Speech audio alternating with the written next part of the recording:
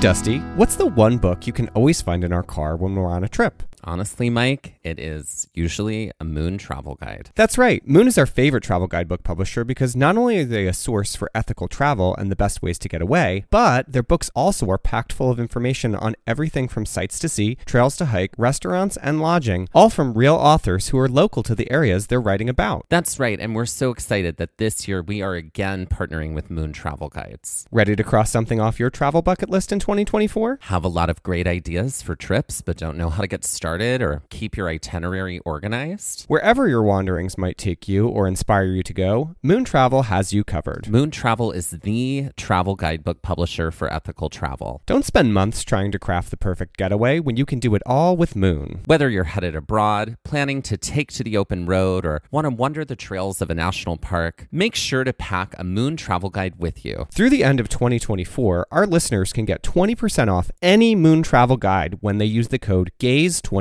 at checkout. That's amazing. And that is code GAZE24, GAZE24 for 20% off any Moon travel guide in Moon's entire library. And that is just for our listeners, and you cannot find that anywhere else. Be sure to visit moon.com. Head to our show notes and check it out and see Moon's entire collection of travel guidebooks.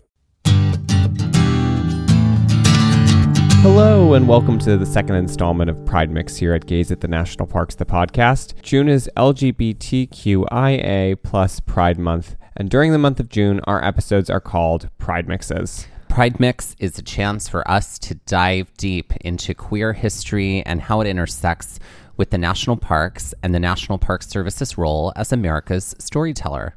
During the Obama administration, Stonewall Inn in New York's West Village was officially named a national monument for its significance to queer history. We invite you to listen to our Pride Mixes from previous seasons that unpack this historic moment. When researching queer history, Stonewall is often looked at first, but queer history did not start at Stonewall, nor did it end at Stonewall. There are so many events and people beyond Stonewall that are responsible for the rights queer people currently have in the United States.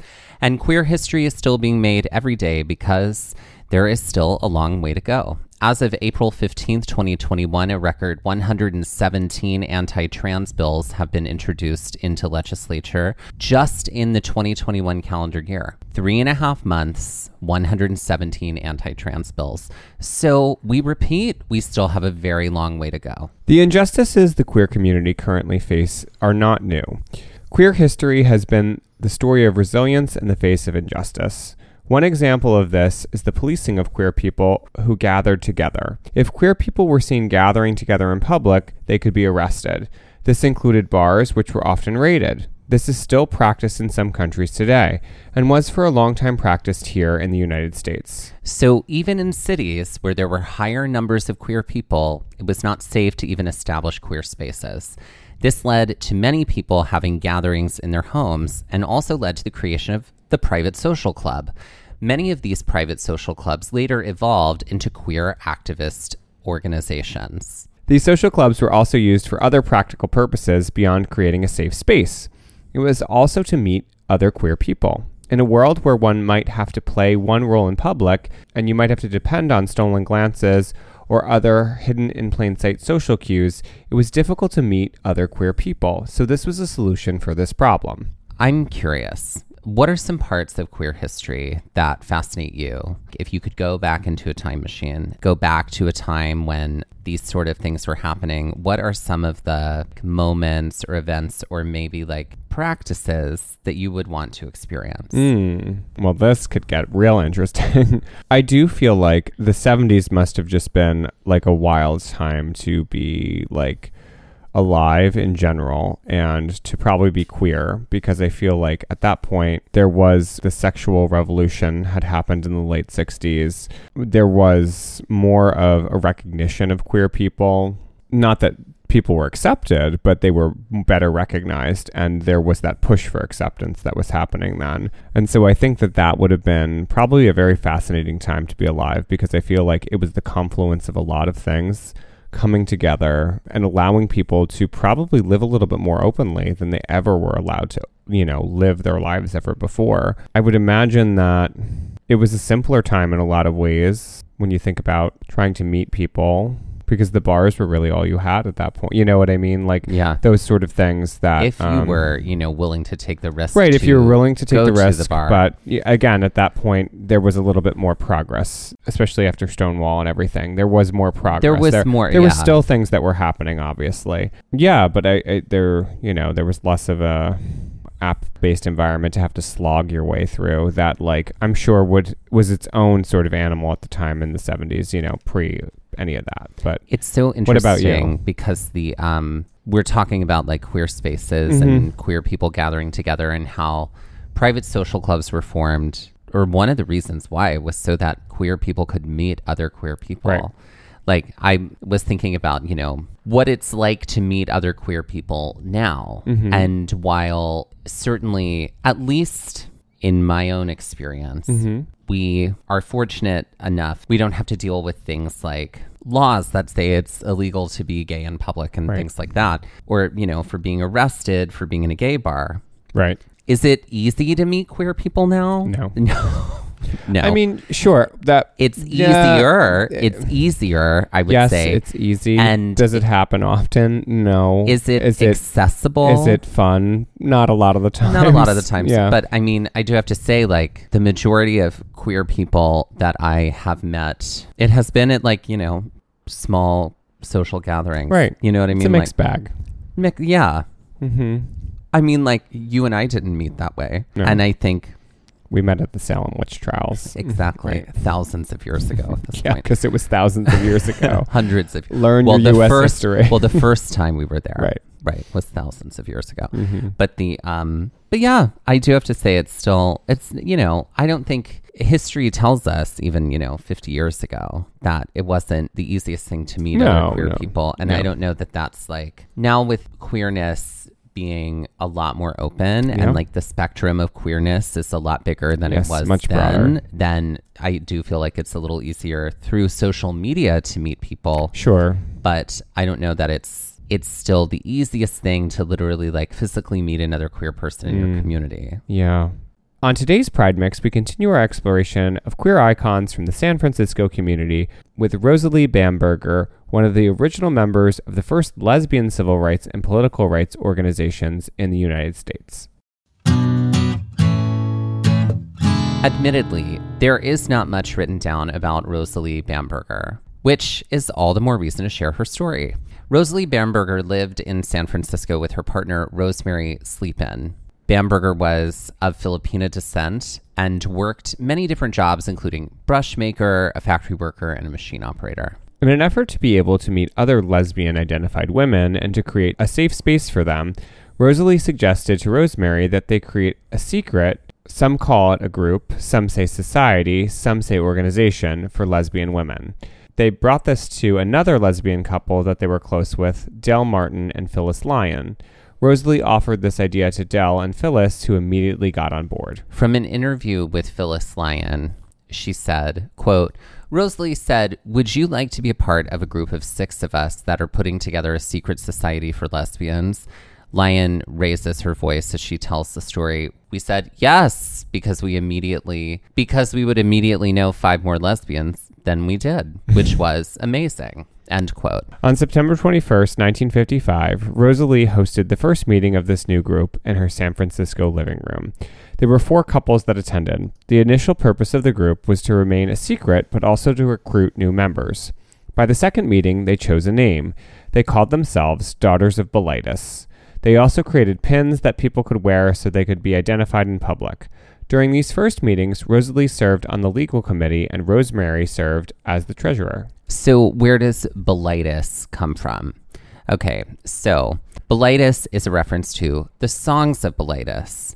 Okay, are you ready for a deep dive into lesbian poetry? It's every waking moment of my life. Yes. Okay, so The Songs of Bilitis is a book of French, erotic, mostly lesbian-themed poetry by poet Pierre Louis, and it was published in Paris in 1894. The poems in this collection are written by a fictional author named Bilitis, who lived on the Isle of Lesbos at the time of actual Greek female poet Sappho. Very much a deep cut reference. But they did this so that if anyone heard the name, they could just say that it was the name of a poetry club. Also, they used daughters in the name as a reference to other groups like the Daughters of the American Revolution. Right. So certainly it was a bit subversive, but also deeply referential. Yeah. Dar and Dab. No, it wouldn't be Dab. Daub. Right. Once the Daughters of Bilitis was established, it was time to begin expanding the group. They were not able to publish an advertisement in any newspaper, so they created a newsletter that they printed and distributed to as many queer women as they could.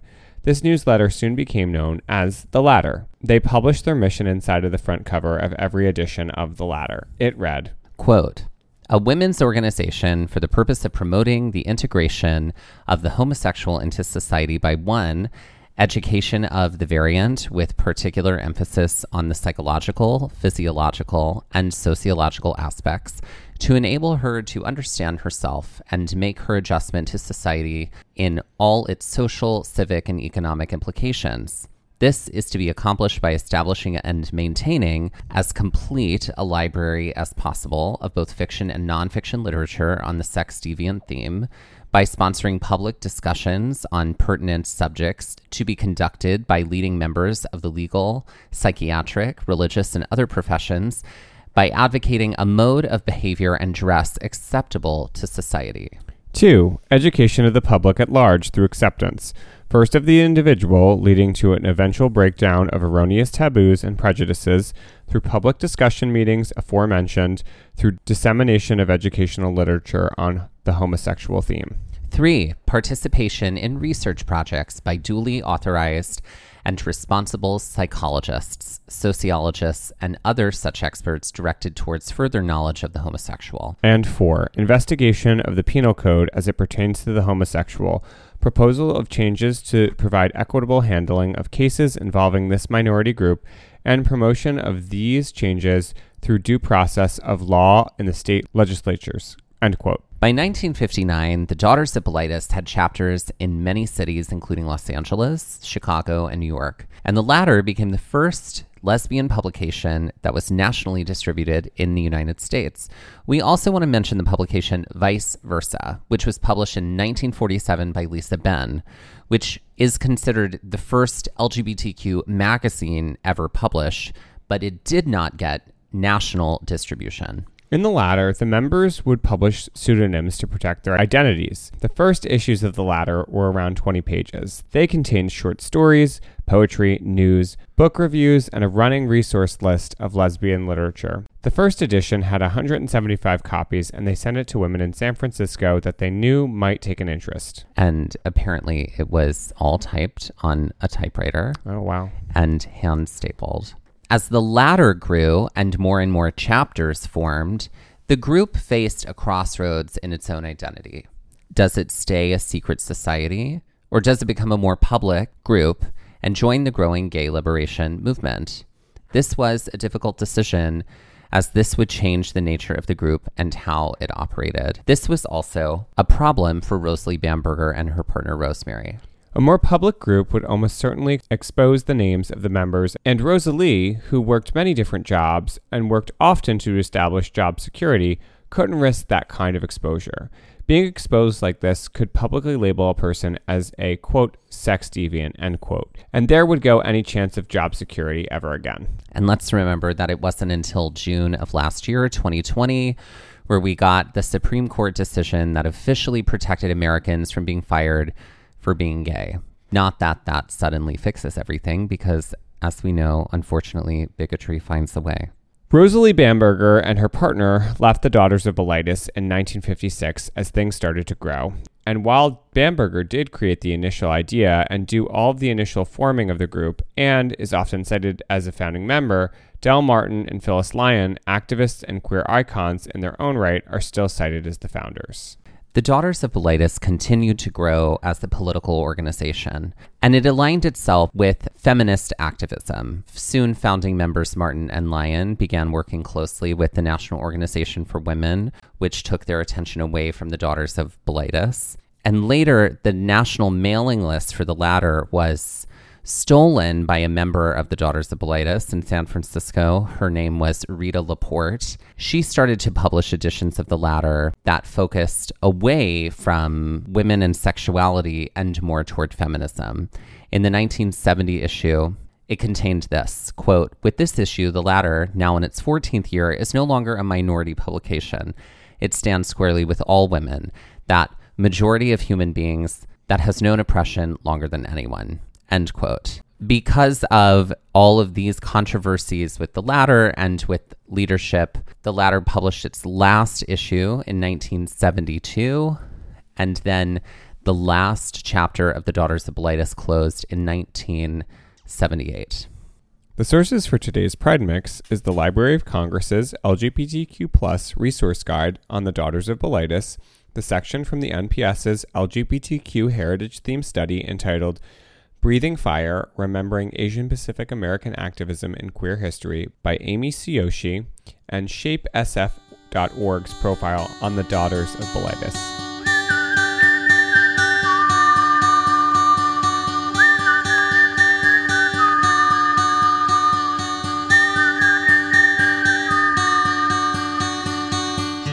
This has been Pride Mix by Gays at the National Parks, the podcast, and we're here to remind you to pride early and pride often, and that your pride means nothing unless it's intersectional.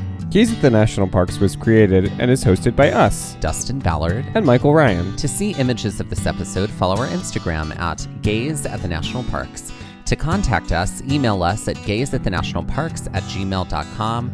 And to find out more about the parks visited on this show, visit our website, gaysatthenationalparks.com. That's gays, G-A-Z-E. All original artwork featured on Instagram and on our website is by me, Michael Ryan. All original music was written by Dave Seaman and performed by Dave Seaman, Mariella Klinger, and Sean Sklios. Our music producer is Skylar Fortgang.